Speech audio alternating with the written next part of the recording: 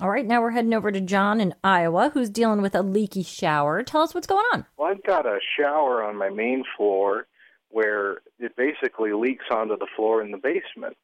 And when I removed the 2-inch trap, this is a home that was built in 41, but it's been remodeled recently, probably within the last 10 years, or at least the shower has. I noticed there wasn't a whole lot of room between the tile and the flooring, or the main wood behind it, as well as they sealed up the drain. It was basically just a 2-inch PVC sealed with some sort of cement, and then a drain popped on top of it. And I'm curious, how can I remedy this issue? Obviously it needs a proper drain, but I couldn't find anything to fit the hole that they had. All right, well, first of all, it's still leaking, and you're in the middle of this project. Is that correct, John? Well, I just bought this home, and I basically said, okay, we're not using this shower. We have an upstairs shower that we can use during the remediation process. Is this a tile shower? Yes. So with a 1940 tile shower, the first thing I would expect to leak is the lead pan. And the way those showers are built is there's a lead pan put in against the drain, then the tile is put on top of the lead.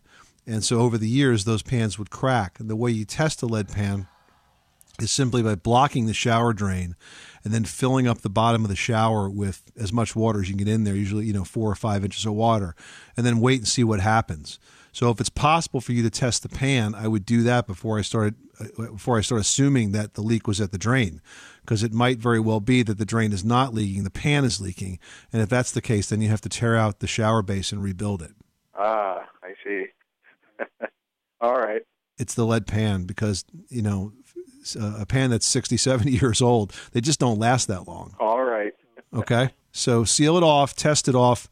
You know what works well? One of those those rubber jar openers that are about 6 inches in diameter. Put that across the drain, fill it up with water, and then watch for a leak. All right. I'll try that. Okay, John. Good luck. Thanks so much for calling us at 888-MONEY-PIT. Leslie, in the 20 years I spent as a home inspector, I used to check those pans for leaks all the time that way. And you get smart after the first time this happens to you, is that you never let that water sit very long. Like, you fill it up, you go downstairs immediately and see if it's leaking. Really? It's that fast when you've got a crack in the pan? Sometimes, yes. Because if it's going to leak, if it's a bad crack, it may never have been discovered, or it might have been so slow, but by filling the whole pan up with water, you prove it very quickly that it's leaking.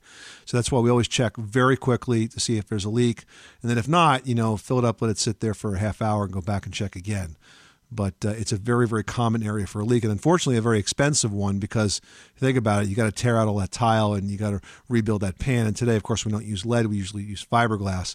But it's a pretty big renovation, probably a couple $1,000 worth of work.